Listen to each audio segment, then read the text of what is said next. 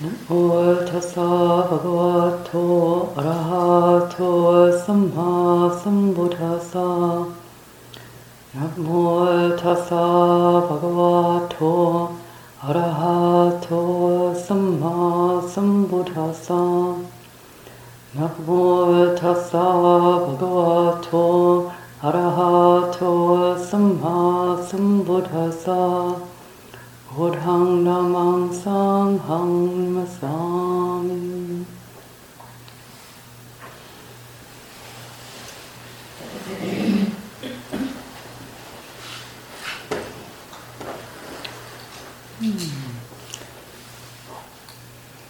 I've been wondering what might be helpful to reflect upon this evening.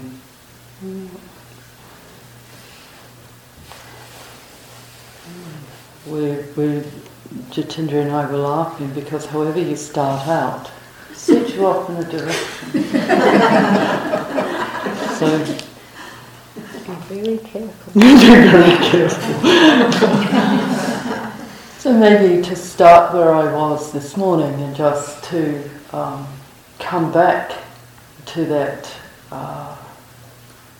experience of what it's like to be sitting in the place of waking up. This morning I was talking about it, referring to that sense of feeling ourselves there with the Bodhi tree behind us. So a sense of support, gratitude. What it was like to water that Bodhi tree in the early mornings when the attendants would come. And of course I'm not familiar with the caste system in India, so they were kind of horrified to have me hauling water and sweeping. But how lovely to feel ourselves serving, offering, and to be offering water, offering the sense of devotion to this place of awakening. So as we sit, wherever we are is this place, and to have this quality of connection with it, a sense of gratitude, so it's imbued with a sense of care. We treasure it. We are in the place Buddhas wake up, and we let the 5 hindrances fall away. We relax the grasping of the mind, and the 5 faculty, the 5 indriya, are brought into fullness. So the sense of we can check in any moment. Is there this confidence that we can wake up to what is happening? Energy that we are applying what is needed for this to happen.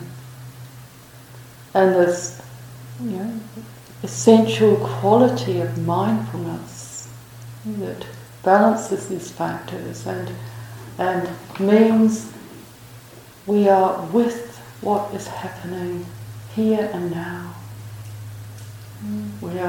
We know the body, we know feeling, mind objects. The mind is allowed to settle, to come into this experience of unification out of fragmentation, out of the kind of scatteredness that is so wearing and so stressful. It's here. It's here. And there is this understanding of what where the attention needs to be, where the investigation is, that we're really inquiring into the grasping of the mind.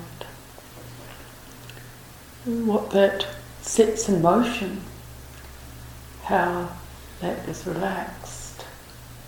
So we own this place and we're doing this cultivation. And what's so lovely about that last little piece I read, that sense of again and again. Sariputta says, there's something about that recognition, moment after moment, and what it brings into rightness. So, when we sit, what's present, what faculties are present in the mind? Have we this unshakable confidence? Just wake up, to quote someone we know. And Paul, just wake up. And you would get fiercer and fiercer about it. That sense that it is not delayed in time. So feeling that in this beautiful day, and it doesn't have to look like anything in particular, does it? I hope you each were where you needed to be, in terms of the physical realm. For some people, to be out in this beautiful day is very helpful. They can feel themselves bathed and present, and the mind can settle and open. And so we do what is needed, and it's a practice path. And here we are at Cloud Mountain, and some of you know I have a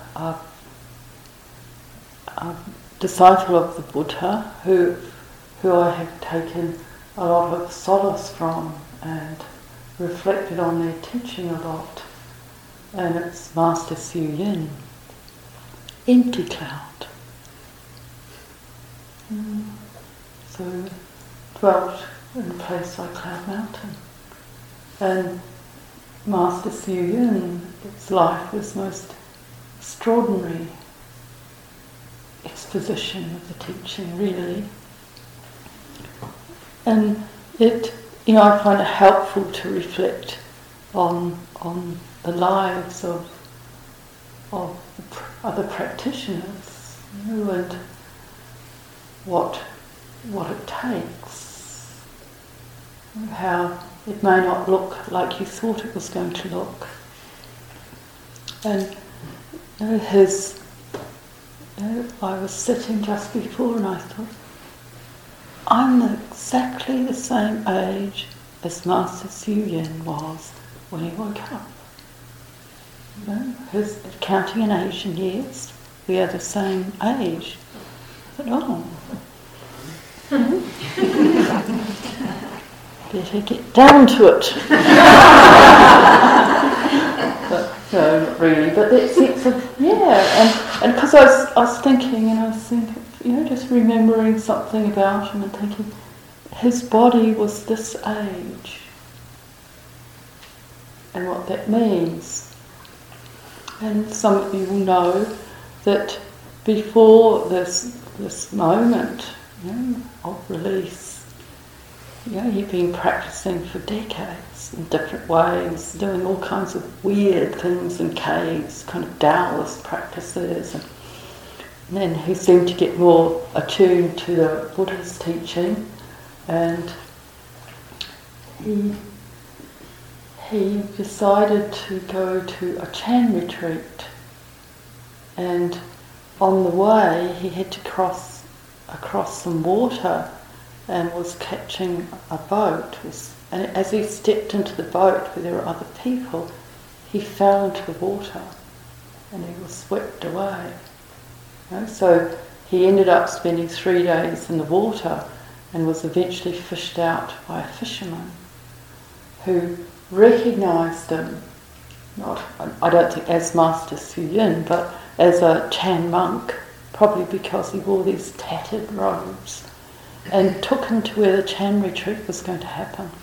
So these things, like here, people gathered from all over to spend time in practice. And when he arrived, they asked him, or they told him, that he was going to be, I can't remember what the phrase is in Chan, but essentially the person holds the discipline in the hall. And he said no. He was bleeding from every orifice. And he said no, so they beat him. Discipline was strong. And he then sat in meditation. And he sat in meditation. And as he sat, he recovered, as we do, as you all experience. There's something profoundly healing about just being here and now. And he sat, and then they came round with tea at a certain point. And this particular day, he held out his hand with his cup, and they poured boiling water all over his hand. And the cup fell to the floor. The sound of the crash was distinctly heard. Emptiness was pulverized. The mad mind stopped on the spot. The hand let go, the cup was shattered.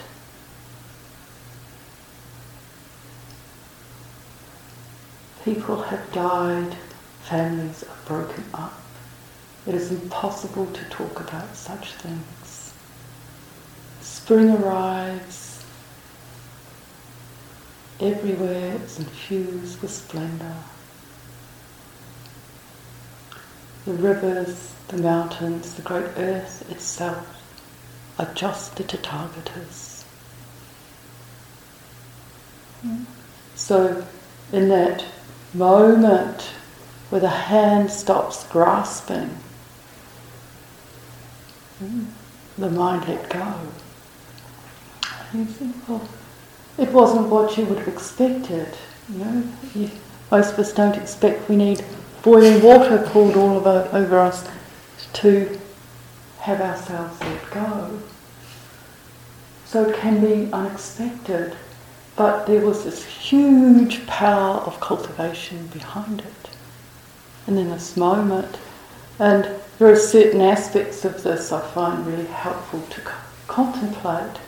The cup fell to the floor, and the sound of the crash was distinctly heard.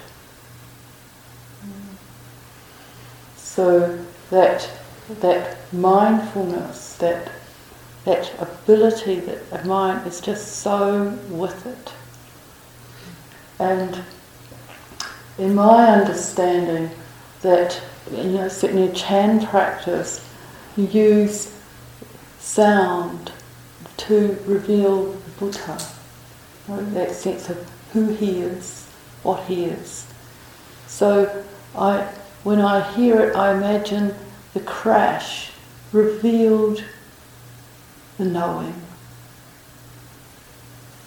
Yeah. That this what heard became apparent. And emptiness was pulverized. Yeah. So the sense of our ideas about it are smashed. The reality is so different. And that whole sense of, Nagarjuna's emptiness is empty of emptiness. That it isn't an idea, it's an experience that is so full. And we hear the fullness in the following verse. In that fullness of emptiness, he is in touch with profound loss. And we know his mother died when he was born, all kinds of things happened. So it's not a denial of his experience. It's so profound loss that it's impossible to talk about. But it is not a polarity, because spring arrives, the flowers are fragrant, everywhere it's infused with splendour, like today. And so this capacity, that it hasn't taken sides with anything. So, and that last line, the rivers, mountains, great earth itself are just the Tathagatas. So the sense that everything is the Buddha.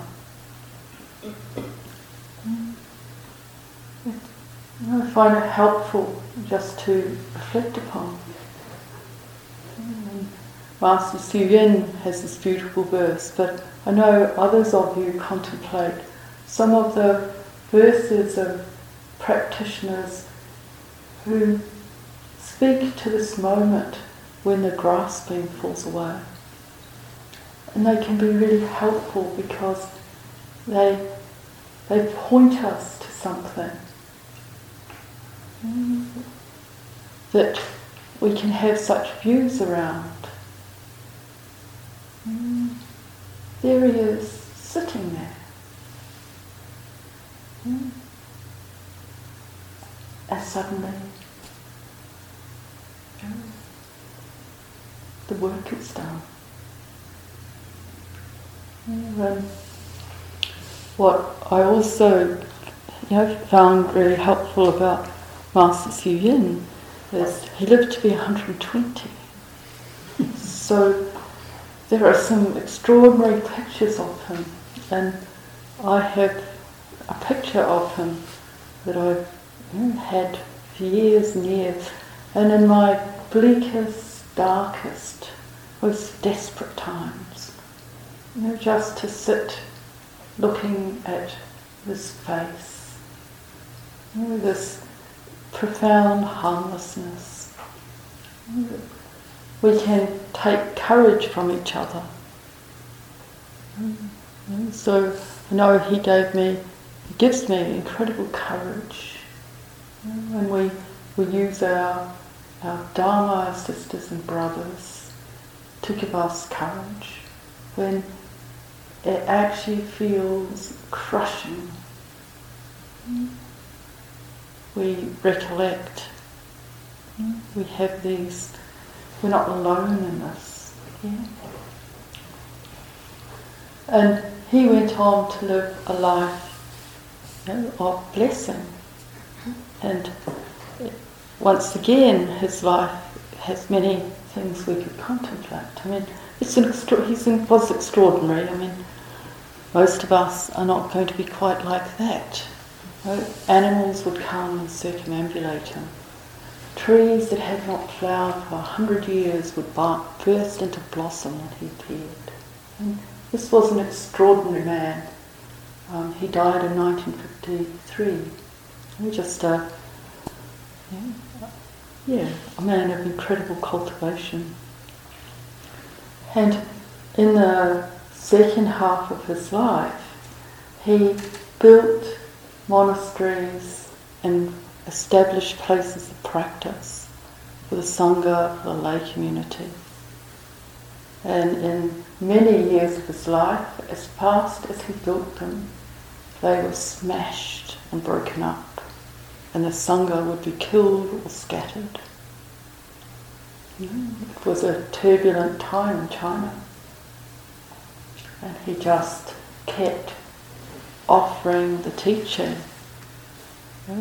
making it available, making practice possible, taking in the starving lay community and feeding them. Just living this life from this place of blessing. Just around harmlessness. So, I don't know about yourselves, but I find it helpful. I find it helpful to read the lives of the Buddha's disciples, to read the lives of people who are living skillful, blessing lives, just to give me courage. On a beautiful day like this, even the trees give us a sense of courage and possibility. But there are other times where it all has closed in. And how do we meet that? And my sense is we meet it from this refuge. And the refuge is in the Buddha knowing the Sangha. So that is this capacity to know anything in the present moment. But it is also the historical Buddha, and Buddha Kassapa behind him, invisible, and there's strings of them, Vipassi, strings of Buddhas behind the Buddha. The Buddha we recognise. And there is the teaching that whatever is going on, we have these frameworks, these ways of understanding experience that we can contemplate, use.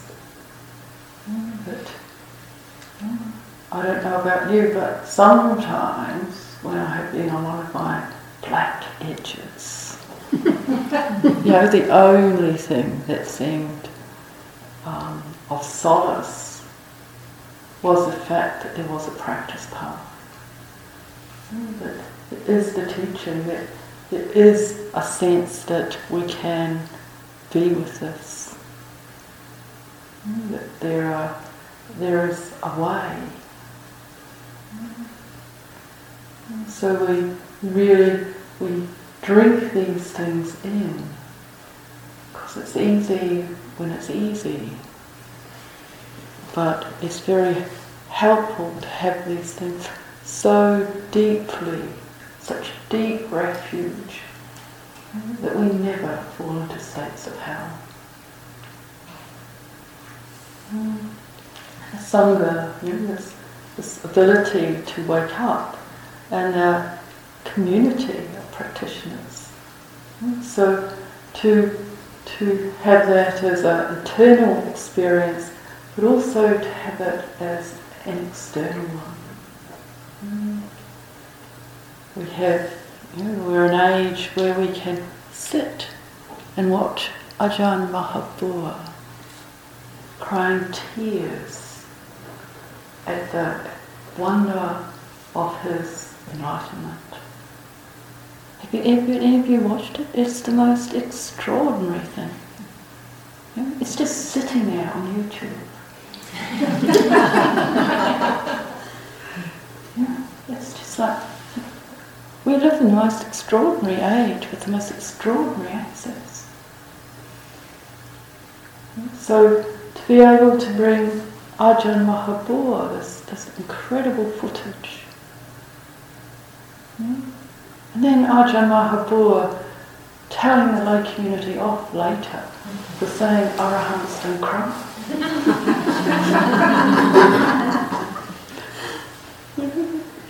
And you think, well, I may be in the middle of Kihiki, kind of nowhere, bottom of the world. Most people couldn't put New Zealand on the map, let alone where Liza and I are. Even Kiwis often count. But there is Sangha. And there are the folks who turn up to sit with us. But there is also these layers of connection. I can sit there and I can evoke each of you.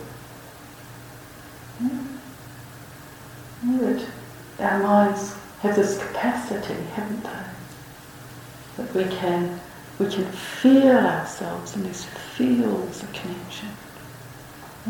If you're ever feeling lonely and a bit down at heart about practice, you can pick up the morning chanting. You can chant it.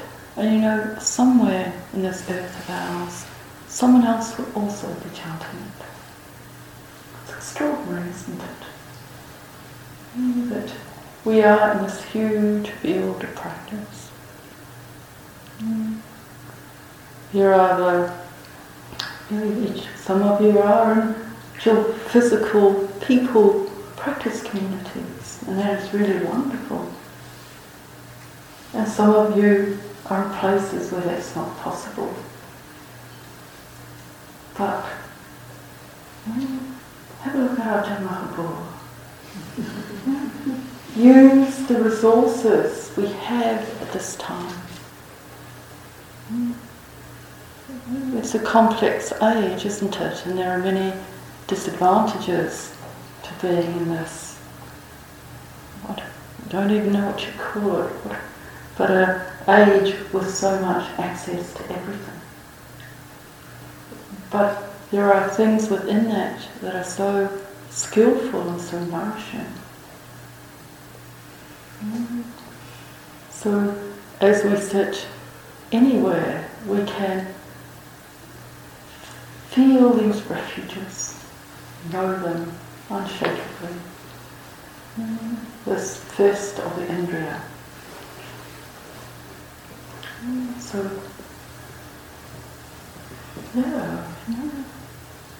to keep that sense of connection, because in my experience it's critical. Maybe your minds are easier, but with a mind that can go to such extremes as this, to have these supports, to have the confidence that whatever arises, the whole of the horde of Mara, the earth can be touched, and my Dharma sisters and brothers can be evoked. So, as we sit in this retreat, as we come and go, feel that field in which you are practicing.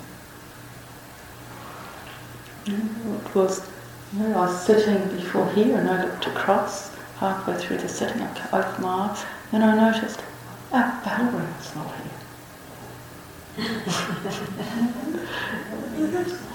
I noticed that the bell ringer wasn't here. From my place. Yeah? I mean, perception's tricky, isn't it? When you're only looking this way, there's nothing behind you. You didn't exist, I'm sorry.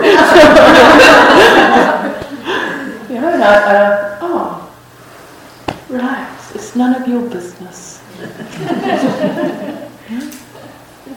It's someone else is holding this.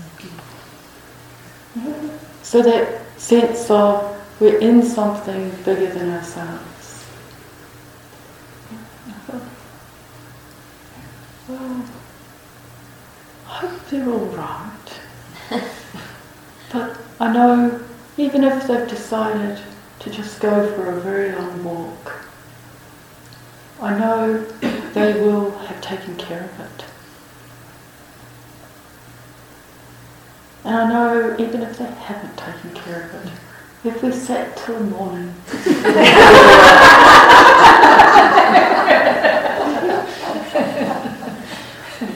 wouldn't that have been lovely? The breakfast bell being what we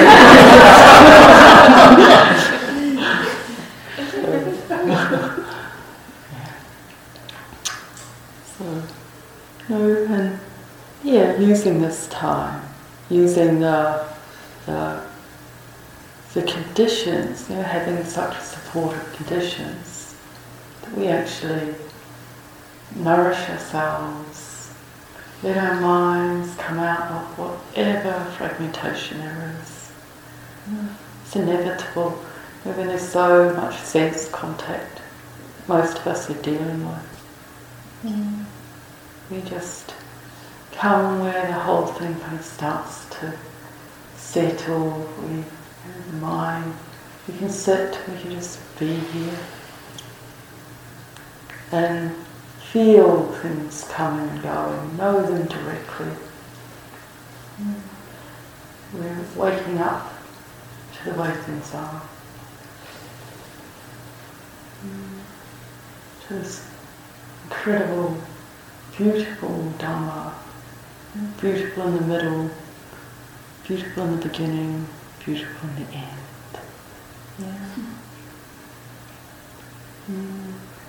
And knowing it's not about not feeling that everything is infused with splendour. It's not about not recognising the losses that come with this realm,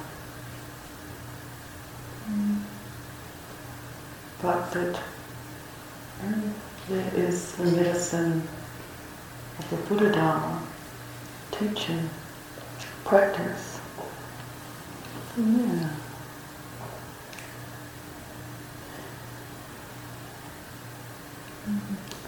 Maybe enough, and we can each choose where we want to be. The evening is so lovely.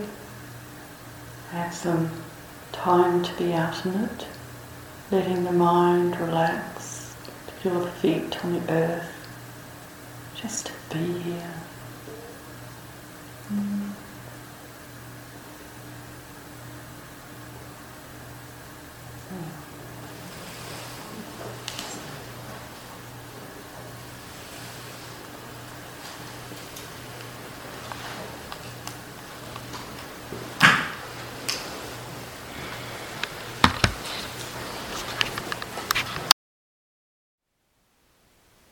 Thank you for listening.